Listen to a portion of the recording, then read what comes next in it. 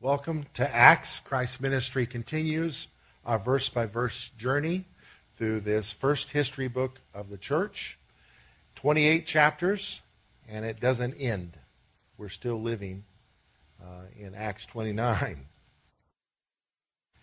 This chapter is a wonderful chapter. It actually covers several years.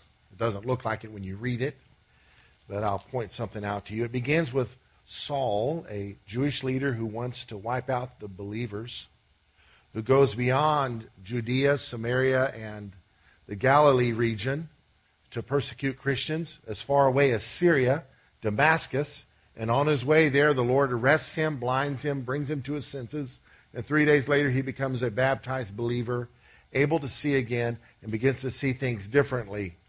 Verse 20 says that immediately he, this guy who was persecutor of the church, preached Christ in the synagogues of Damascus, that he is the Son of God. And all who heard, verse 21, were amazed and said, "Is this not he who destroyed those who called on his name, on this name in Jerusalem, and has come here for that purpose, so that he might bring them bound to the priest?" But Saul, verse 22, increased all the more in strength, and confounded the Jews who dwelt in Damascus, proving that this Jesus is the Christ. So he just stays in Damascus. He doesn't go back home to Jerusalem, and preaches Jesus is the Christ. Verse 23, now after many days were passed, the Jews plotted to kill him. This many days was over 3 years.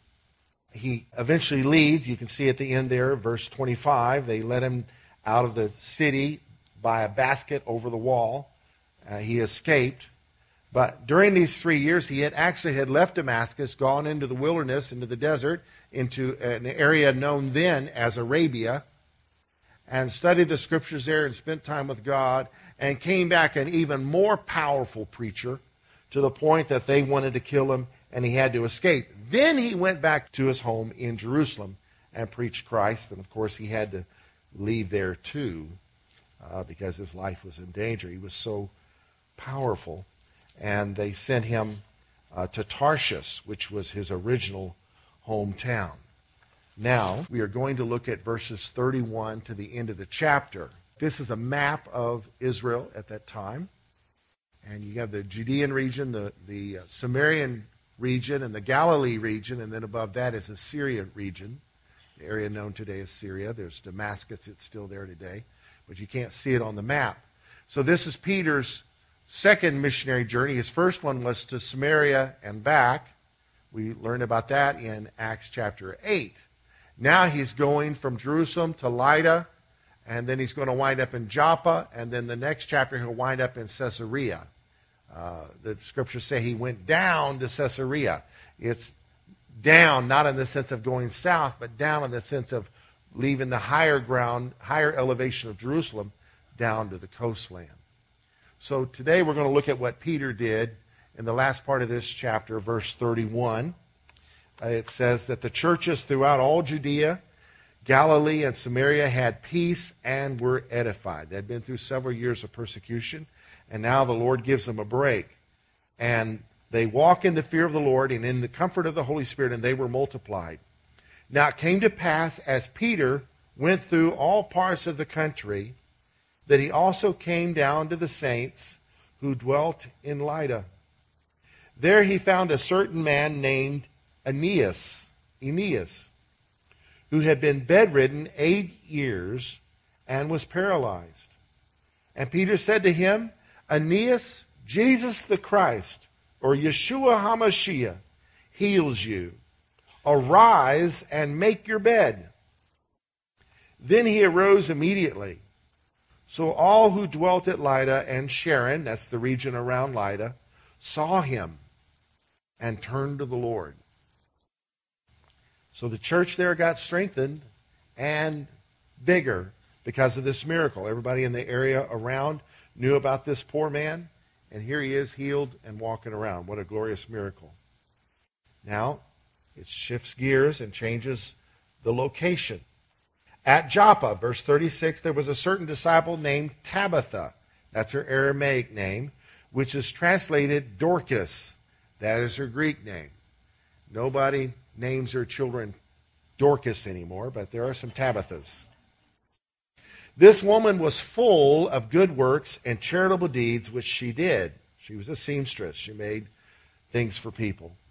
But it happened in those days that she became sick and died. When they had washed her, they laid her in an upper room, getting ready for the funeral, getting ready to bury her. And since Lydda was near Joppa, and the disciples had heard that Peter was there, they sent 2 men to him, imploring him not to delay in coming to them. Hey, we've got this lady dead. Can you come and see if you can raise her up? But you need to come quick because she's going to stink, in other words. Then Peter arose, verse 39, and went with them. When he had come, they brought him to the upper room. And all the widows stood by him, weeping, showing the tunics and the garments. Look, here's a blanket she made for me, which Dorcas had made while she was with them. I'm going to name my grandchild Dorcas. She was such a wonderful person. But Peter, verse 40, put them all out. All right, all y'all, get out of here. Didn't want no crying around him. He knelt down and prayed, and turning to this dead body, he said, Tabitha, arise. Notice he didn't say Dorcas, arise. It wasn't because he knew about dorks then, but just for some reason he said Tabitha, arise. He used her Aramaic name. She opened her eyes, and when she saw Peter, she sat up. Then he gave her his hand and lifted her up. And when he had called the saints and widows, he presented her alive. Here she is. Put your hankies away. And it became known throughout all Joppa, and many believed on the Lord. So the church there, again, was strengthened, and it multiplied.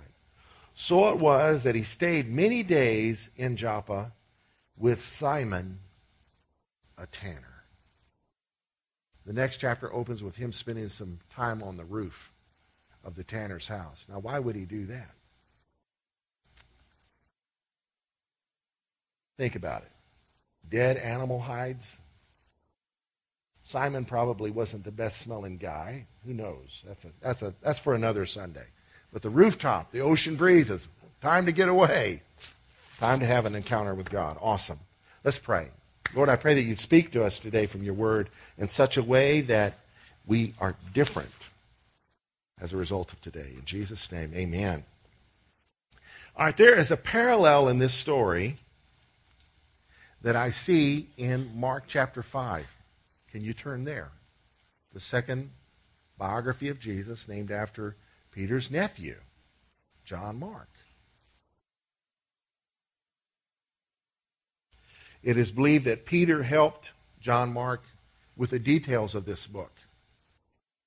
So, to me, that just is a clue to why the parallel. Why was the story related like this? Because it happened, but the other Gospels, one of the other Gospels tells the story, but not in the same way. You don't quite see the parallel between what we just saw in Acts 9 with what happens in the healing of the ruler of the synagogue's daughter. His name was Jairus, and he had approached Jesus. Hey, my little girl is sick. Can you come and heal her? And Jesus didn't jump and just take off right then. He had some people to heal. There was a widow with an issue of blood that needed to be healed. There was some truth that needed to be told. Some ears needed to hear the good news of the kingdom. And while he was speaking, Mark 5:35, some came from the ruler of the synagogue's house who said, now they're saying this to Jairus, your daughter is dead. Why trouble the teacher any further? It's too late. Who knows God's delays are not the same thing as his denials. Sometimes a delay is just setting it up for a bigger miracle. It can be that way. As soon as Jesus heard the word, verse 36, that was spoken, he said to the ruler of the synagogue, do not be afraid, only believe. Some of you may be facing some big trials. There's a word for you from Jesus. Don't be afraid, believe. And he permitted no one to follow him. Now he's going to do something about it. And he only takes 3 people with him, Peter, James, and John, the brother of James. Then he came to the house of the ruler of the synagogue and saw a tumult, a ruckus, a disturbance. People are mourning, and those who wept and wailed loudly.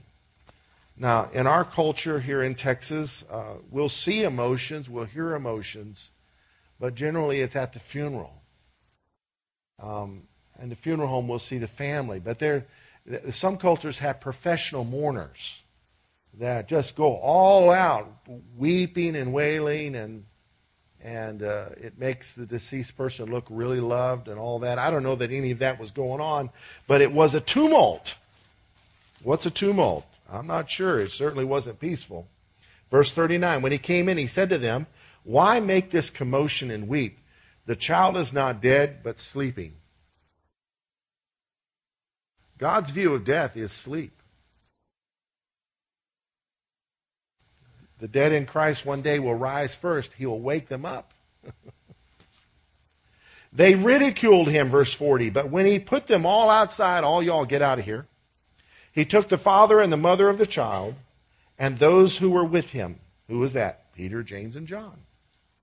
And entered where the child was lying. So here he is with Peter. Peter's watching all this. The parents, and James and John. He took the child by the hand and said to her, Talitha coumi, which is translated, little girl, I say to you, arise. Immediately the girl arose and walked, for she was 12 years of age, and they were overcome with great amazement. And Jesus said, give this child something to eat. So review. He took Peter with him on this trip. He goes to where the dead child is. He makes everybody leave, except the parents and Peter, James, and John. He takes the child by the hand and says, Talitha coumi, which means, little girl, I say to you, get up. Now, maybe you've watched Christian TV and heard it preached that the Talitha were the talits on the prayer shawl. I'm not sure about that. The text says that Talitha means little girl. So I don't know that prayer shawls have little girls on them. So let's stick with the Bible. How about it? Talitha coumi, which is Aramaic for little girl, I say to you, get up. And she did. He took her by the hand. She rose up, healed. Give this kid something to eat. So let's fast forward several years. Peter, who was there, who was trained by this, arrives where there's a commotion. Someone has died, and there are people weeping and wailing and waving pieces of clothing that the deceased has passed. Look what Dorcas made me. He goes in the room alone and he kneels and prays. He includes Jesus. So he's not by himself. It's him and Jesus in there. All right? He invokes the name of Jesus. Then he speaks to her and says, Tabitha, get up. Talitha, get up. Tabitha, get up. It's parallel. Don't you see it? She opens her eyes, sees Peter. She sits up, and Peter grabs her hand. She's already sitting up. What's he doing grabbing her hand? He's experiencing an amazing parallel. And why didn't he call her Dorcas? The women were calling her Dorcas. Parallel. There's parallels in our life that parallel the experiences of Jesus. If you're serving humanity, if you're being a blessing, it is an extension of Jesus' ministry. Amen? It may not be as clear of a parallel as this one is. I just saw it to be interesting. You may think it'd be trivial, but it is not trivial to understand that Jesus' earthly ministry continues. It continues through you and I. So for us to understand this, we need to, first of all, know what the Lord was about and what he is about and what we are to be about. What was Jesus about? What is Jesus about? And what are we to be about? We're going to look at the pronouncement of what he was about in Luke 4 when he quotes Isaiah 61. And then we're going to look at 4 passages in John that build on this theme of continuing what Jesus was about. He was devoted to helping people in need. In Luke 4, he goes into his hometown, he goes in the synagogue, he picks up the scroll, and he reads the 61st chapter of Isaiah. The Spirit of the Lord is upon me because he's anointed me to preach the good news to the poor. When John the Baptist wanted to know, as he's facing his own death, he's in prison, he wanted to make sure, are you really the Messiah? He told his messengers, go back and tell John, the blind see, the deaf hear, and the poor have the gospel preached to them. He was anointed to preach the gospel to needy people. He has sent me to proclaim release, can we say freedom, to the captives and recovery of sight to the blind, to set free those who are oppressed, and to proclaim the favorable year of the Lord, or the year or time of the Lord's favor. Judgment Day is coming, but right now it is favor day. So put away your megaphone and stop condemning people on the streets and proclaim God's blessing and the opportunity for them too, like us, to come to the throne of grace and to find help in time of need. There's a song I love, you may hear it on the radio, called Chain Breaker. Zach Williams wrote it and does it. He wrote it along with Jonathan Smith and Mia Fields. It says, have you been walking the same old road for miles and miles? If you've been hearing the same old voice tell the same old lies? If you're trying to fill the same old holes inside, there's a better life. If you've got pain, he's a pain taker. If you feel lost, he's a way maker.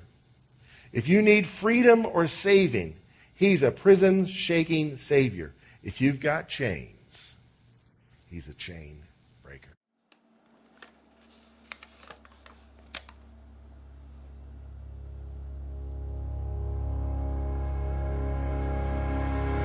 If you've been walking the same old road for miles and miles, if you've been hearing the same old voice tell the same old lies, if you're trying to fill the same old holes inside, there's a better life. There's a better life. If you got pain, he's a pain taker. If you feel lost, he's a way maker. If you need freedom or saving, he's a prison-shaking Savior. If you got chains, he's a chain breaker. We've all searched for the light of day in the dead of night. We've all found ourselves worn out from the same old fight. And we've all run to things we know just ain't right. And there's a better life. there's a better life. If you got pain, he's a pain taker. If you feel lost, he's a way maker. If you need freedom, a savior, he's a prison shaking savior. You got chains, oh, he's a chain breaker.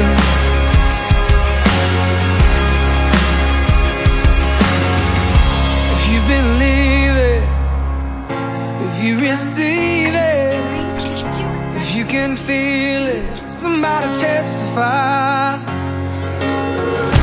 If you believe it, if you receive it, if you can feel it, somebody testify, testify.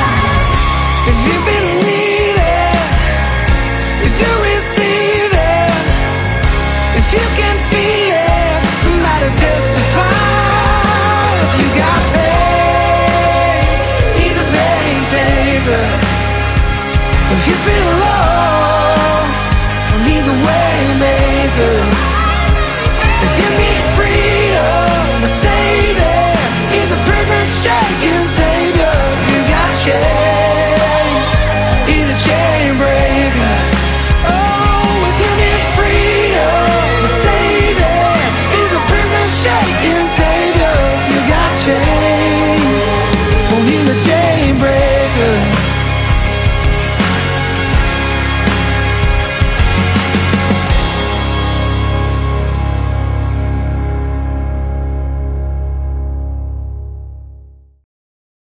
Anyone have chains the Lord has broken?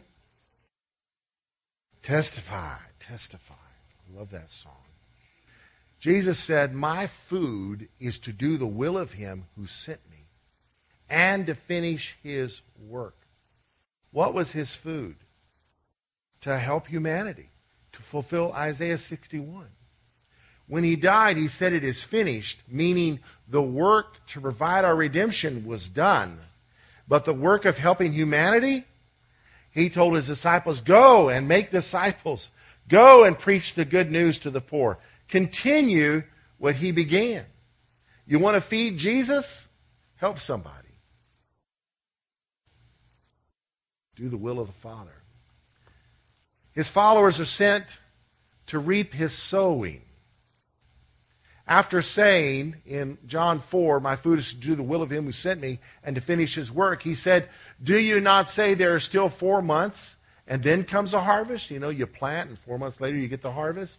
Behold, I say to you, lift up your eyes and look at the fields. They're already white for harvest. The planting time already happened. And he who reaps receives wages and gathers fruit for eternal life, that both he who sows and he who reaps may rejoice together. For this, in this the saying is true. One sows and another reaps. I sent you to reap that for which you have not labored. Others have labored, and you have entered in to their labors. There's delegation going on in this. There's a delegating, using the metaphor of farming. Someone plants, someone sows. Guys, I'm fixing to sow my life. Another place he said, unless a corn of wheat falls into the ground and dies, it abides alone. So he died and arose from the dead, and we are the fruit of his resurrection. And we are to be about harvesting more fruit. His work is all about the harvest. Souls into his kingdom, transform lives into his family. Christ obeyed what he was shown to do, and our call is to obey what we're shown to do. He said in John 5:19, the Son can do nothing of his own accord, but only what he sees the Father doing. He was so focused that he said, I can't do anything but what God has shown me to do. May we be that focused, amen? He was sent to do the works of his Father. He said, I must work the works of him that sent me while it is day. The night is coming. The night cometh when no one can work. When is that night? It's coming. It's the judgment that's coming upon the earth. But it hasn't happened yet because God is not willing that any should perish. So we've got a job to do we not? Night is coming. We must work the works of him who sent us while it is day. There's a sense of urgency in this thing.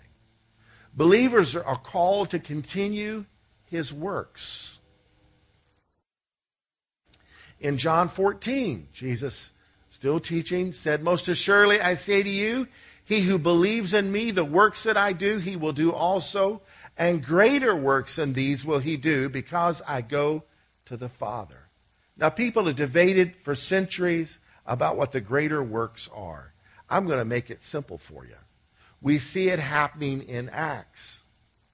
Jesus started in Galilee and expanded to Judea and made a few-day mission into Samaria. He stayed in that part of the world conducting the Father's farm, sowing seeds and reaping harvest, demonstrating the kingdom. Now it has busted out beyond those borders. It's going into Damascus, we've seen. And Paul's up in Tarsus at this point. The kingdom, that's the greater works. No longer are we just dealing with little square bales. Now we're in the big round bales. It's the kingdom. And we're living in a day and time where there are meetings that are the biggest meetings where the gospel is proclaimed in the history of the world. When the gospel is preached on Christian TV, and it is, not always, but when it is, how many millions of people are tuned into that have never heard before? We don't know. Now, a lot of people in the world don't know English. They don't have television. So we've still got our work to be done. Reinhard Bonnke has had up to 1 million people, over 1 million people in his crowds to hear the gospel. Greater works are being done. So we have a job to do to get involved in this greater work the Lord is doing. So we're called to continue his work. We're also called to follow his example. Who remembers the WWJD bracelet? When making a decision, think, what would Jesus do? And do that. That is based on this verse upon which a book was written called In His Steps that inspired that neat thing. I thought it was a neat thing. Peter wrote in the first letter that he wrote to the church, chapter 2, "For God called you to do good, even if it means suffering, just as Christ suffered for you. He is your example, and you must follow in his steps." We must follow Christ's example, and it doesn't stop there. We must be an example for others to follow. Paul wrote in 1 Corinthians chapter 11, verse 1, "Follow my example as I follow the example of Christ." The NIV says that. The New King James says, "Imitate me as I imitate Christ." Are we that kind of Jesus follower where we can tell people, "Follow me and I'll show you the way"? Oh no, that's much too prideful. Well, no, let's think about it. He predicated it following him based on as he followed Christ. If he ever stopped following Christ, he wasn't saying to follow me. But as I follow Christ, guys, watch me. Follow my example. May the Lord make us bold witnesses like that, where we show people the way because we're walking in the way. May we not just tell people what to do, but may we show them what to do. May we be the mentors that people need. Here's a tough question. We heard it during our fellowship time during the Gary Paxton song. If you were arrested for being a Christian, would there be enough evidence to convict you?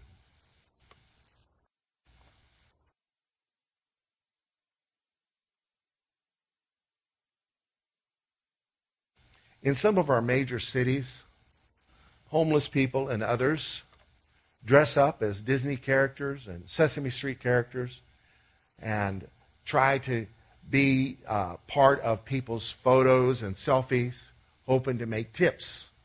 And some people make a living. I heard of one guy made over $200 one day doing this. But on lean time, sometimes they get a little bit competitive and some things could go wrong.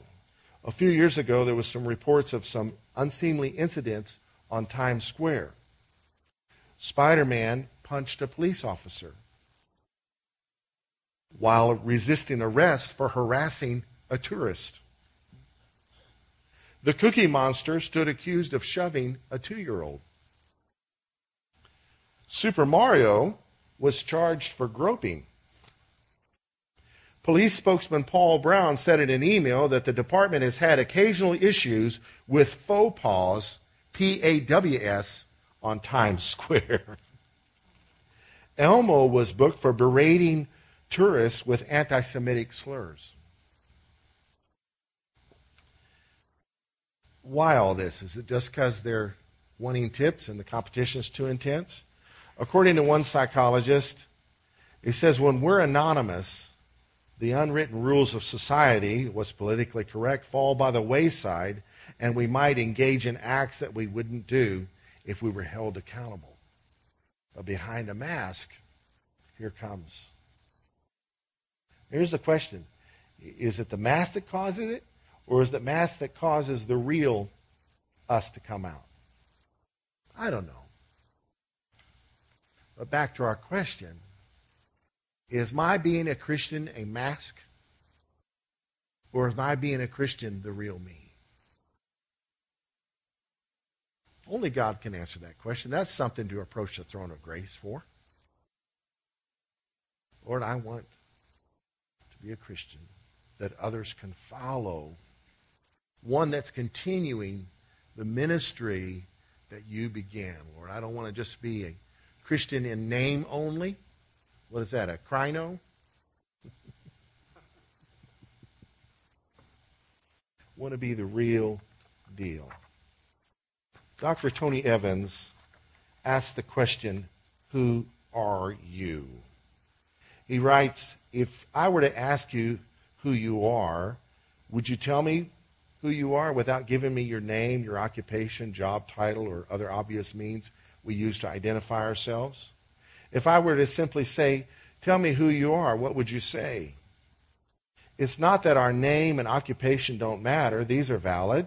But there are plenty who know their names and occupations but still don't really know who they are at the core of their being.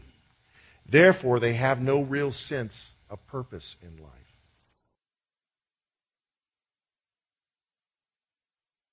Who we are is found in whose we are.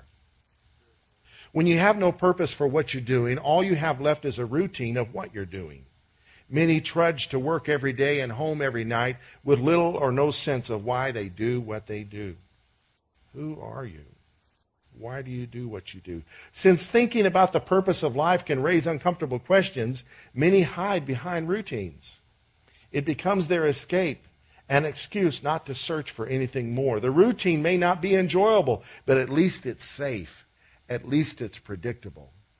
This is my rut, and I'm staying in it. You know what a rut is? A grave with both ends kicked out. Many of us have lost sight of the fact that life and its labor are gifts from God. We believe that we've earned our things. We get up in the morning and say, here's my agenda. I'm going to do this and I'm going to do that. Then we get aggravated and even angry when things interrupt our plans. We've forgotten that our lives are not our own. They are God's. And it is His work we are here to do. The plans, the timing, and our assignments are all His. For this reason, James warns us against setting our own agendas without saying, as the Lord wills. He reminds us that life is nothing more than a mist that vanishes in a short time, and exhorts us to include God's will in our planning. No matter how important or successful the person, he has to remember that life is God's gift to him for a time period. Many a man has gone to his job and never come home again, made his plans for the year and suffered a heart attack, or arranged his schedule for the week and found himself under the surgeon's knife instead. We need to realize that even though life is given to us all, it is a gift. The condemnation of Romans 1 is that God gives man nature, the earth, this planet, a big, beautiful world, but Not only were men ungrateful, they claimed it all as their own, as though they made it. It became their world, along with their lives, their work, their plan, their families, their agendas, their purpose. Somewhere in their houses, they put God in a closet and became unthankful. The Bible says that people have turned their attentions towards creation and away from their Creator. To put it another way, they forgot the giver and began to worship the gifts that he has given. This is an ultimate sin. A few decades ago, I found one of my daughters banging the doll I had given her for Christmas against the kitchen sink. Bang, bang, bang. I took the doll away from her.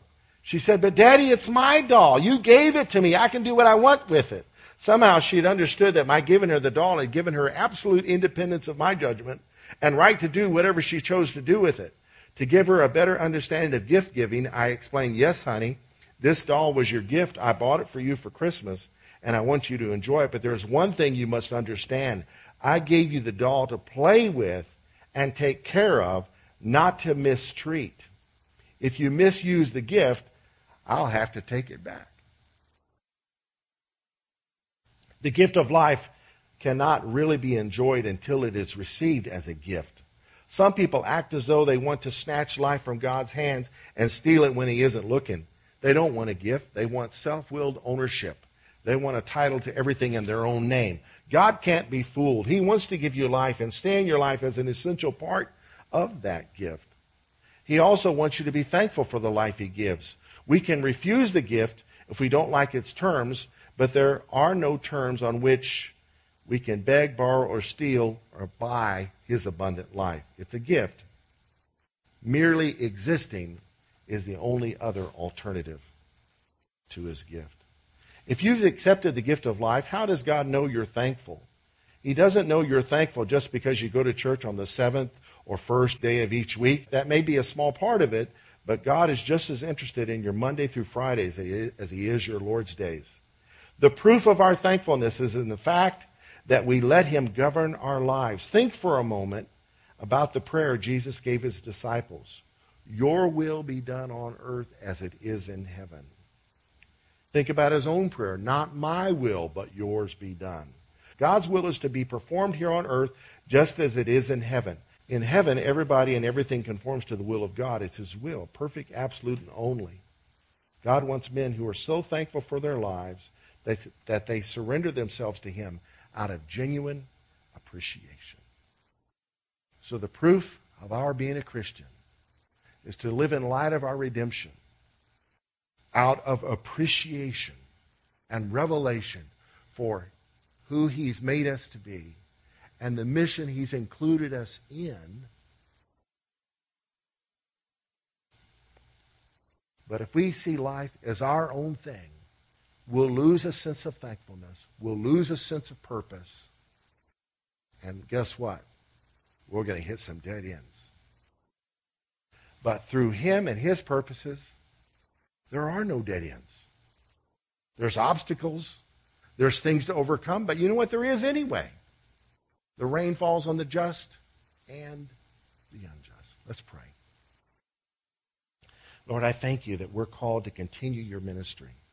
And Lord, it is easy when we realize our life is not our own. It is a gift to do with as you will. Thank you, Lord, for this opportunity. I pray for my brothers and sisters that are here today, that they would leave here with a sense of purpose. Who can I help?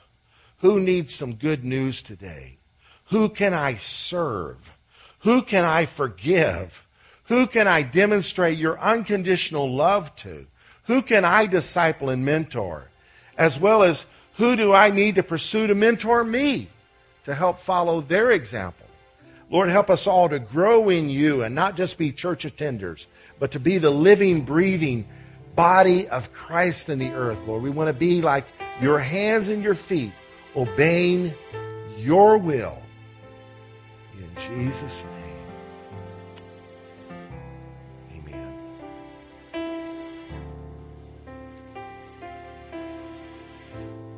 I have a sense that some may need to surrender their life afresh to the Lord. Giving your life to the Lord isn't 5 years ago I gave my life to the Lord, or 25 years ago I gave my life to the Lord. It's to be this morning I gave my life to the Lord. When did you give your life to the Lord? This morning. Yesterday. The day before that. If you have to go, I understand, and you'll be free to go in a moment, and nobody will think you're doing something that's not right. But if you don't have to go, why don't you just spend some time with God and surrender afresh to Him. Lord, I recognize that the life you've given me is a gift, and I want to use it for your purposes. I want to live it out of a sense of appreciation, to pursue what you want, not my will, but your will. Can you do that? As we sing Come to the Altar again, you can come to the altar and kneel at your chair. Just spend some time with God. If you have to go, may the Lord bless you and keep you. May the Lord cause His face to shine upon you and be gracious to you. May the Lord lift up His countenance upon you and give you His peace. And may you live with a sense of purpose like you've never had before, with eyes to see opportunities to fulfill the Great Commission. God bless you. Thank you for worshiping with us today. Commit your life to the Lord today. Again, I ask in Jesus' name.